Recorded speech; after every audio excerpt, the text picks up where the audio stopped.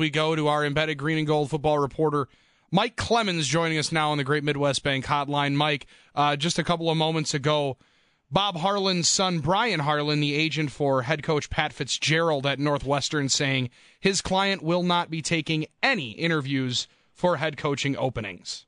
So they're closing the door. I mean, that's what Pat said. He's the alum there, and being in Northwestern right now is his dream job, and all that. So that's interesting. But that's at least he's decisive about it. I just want to say, roll tide, you guys. By the way, appreciate that. God, that was funny. It still has to be one, I think, the greatest things ever when you hear Paul Feinbaum's show have one of these. Okay. Roll down tide. Oh, that's just the best. So, Sparky, Gary, last night, I learned something really interesting because 10 days ago, if you'd been in the press box at Lambeau Field and talking to media guys who have been covering this team for 25, 30 years and said, Josh McDaniels, all of them, 9 out of 10 would have said, no, that guy's a nut, man. What he did to the Colts, Bob Lamont, the agent to the coaches, including Mike McCarthy, dropped them as a client. When he said, I got you this Colts job, and in 24 hours you changed your mind, I'm done with you. Or when he was the head coach of the Broncos and the NFL fined him $50,000 because when they had the Broncos and the 49ers over in London, he had the video guy from the Broncos tape the 49ers run through practice, and they caught him doing that, the Spygate kind of stuff.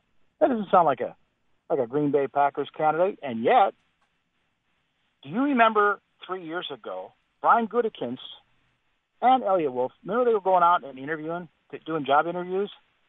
Goody got really close to getting that 49ers job. And if it hadn't been for the York family going in the direction of John Lynch, who picked up Kyle Shanahan, Gutekunst had to talk to the 49ers and say, all right, if we brought you in, who do you think you'd see as the staff to bring in? And the guy he did the most studying on was Josh McDaniels.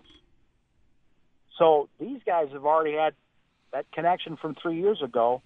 That's why McDaniels is really kind of the first hot candidate that Gutekunst and Murphy are going to talk to on Saturday. Don't you think, to me, I don't know. I mean, I like Josh McDaniels. I think you have to interview him, but I just don't like all the stuff that's coming with Josh McDaniels. My choice would be Mike. And it seems like they got a couple interviews lined up. Is it Dan Campbell down there with the Saints and also with the other guy? I forget the other guy's name. Pete Carmichael? Campbell and Carmichael. To me, in a perfect world, if Campbell the head coach, Carmichael the offensive coordinator, and Joe Lombardi as the quarterback's coach. What's in favor of Josh McDaniels is that he comes into this thing saying, all right, look, there's nobody smarter on the football field than Tom Brady, Peyton Manning before, Aaron Rodgers today, etc. So the head coach, the offensive coordinator, they got to come in and say, Aaron, here's something you haven't considered. Here's 2 or 3 things you've actually missed in your film study that you need to correct or that we can do that will be in your strong suit and you can succeed at. If you're going to have to impress that guy. So Josh has done that with Tom Brady, obviously, even though they have fought. You've seen those on the sidelines. And that's why I think that they're strong on Josh McDaniels for Green Bay. Dan Campbell, former tight end, big dude, and in shape. Looks like he can still play. Played for the Cowboys, 6'5", assistant coach.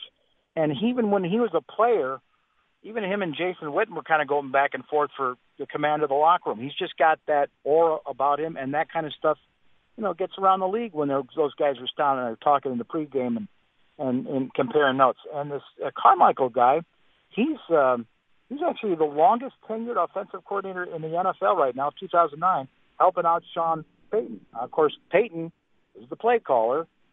I don't know if that necessarily means the Green Bay Packers have to hire a head coach play caller, right?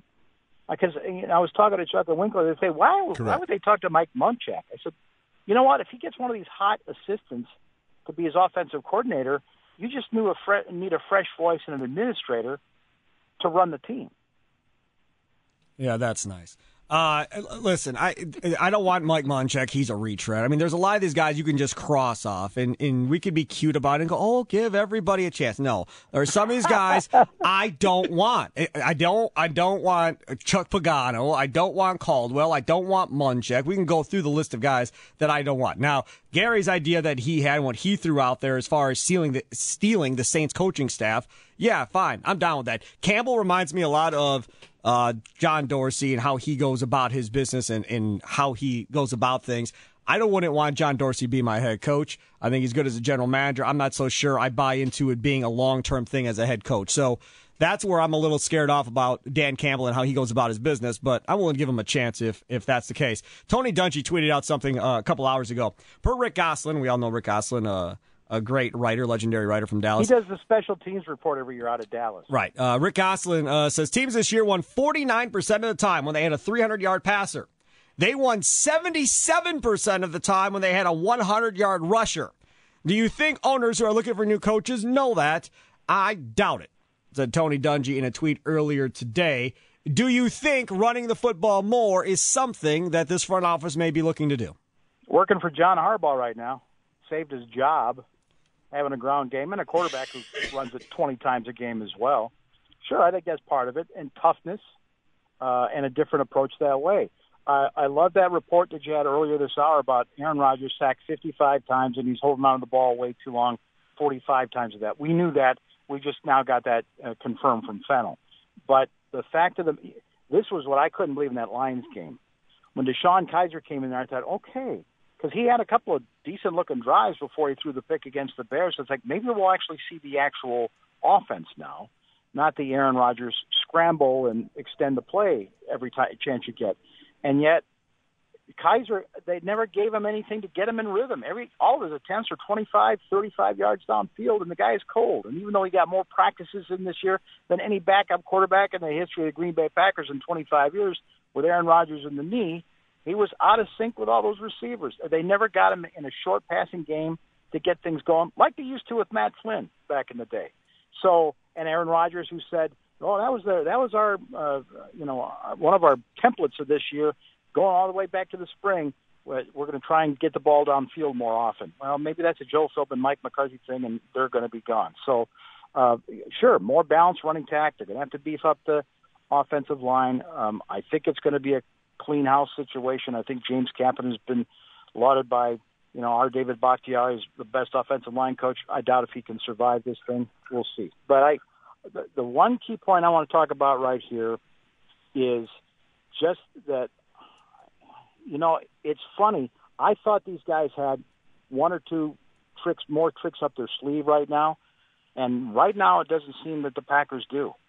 That it's a land rush right now, and some guy they're going to sit in front of is going to blow them away with the interview, and they think that might be the next fit.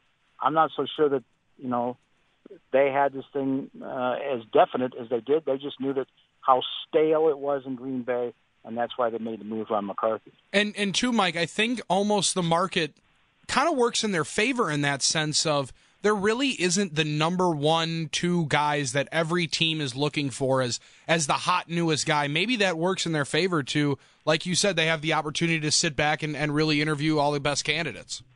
Right, and and they're also, I think they're the best job out of the 8 that they're open there. Cleveland. You can argue that Cleveland would be a pretty good job working for John as well, and that defense too. And maybe the Browns have actually got a brighter prospect for the next 2 seasons with the way they've beefed up their roster than some of the question marks that Gutekunst has got to have when he gets back home to Green Bay and tries to rebuild the roster there. So, Matt LaFleur is a guy who, I think he's of that age, that energy, 39, his experience and everything. Again, though, here's a guy who's been helping out other coaches and putting together offensive game plans. Not a lot of experience on game day calling plays, but if you're going to hire one of those guys, you think they're going to be the offensive play caller, head coach, that kind of thing, just like Sean McVay and the rest of these guys. Mike, appreciate it, man, as always, and we'll be listening 6 o'clock tonight. Bill Michaels Huddle. Appreciate you, Mike. Thank you, Big Show. There's Mike Clemens joining us on the Great Midwest Bank Hotline. Start your renovation journey with a simple and convenient pre-approval from Great Midwest Bank, dedicated to providing perfectly personalized home loans. Those right here in our community since 1935.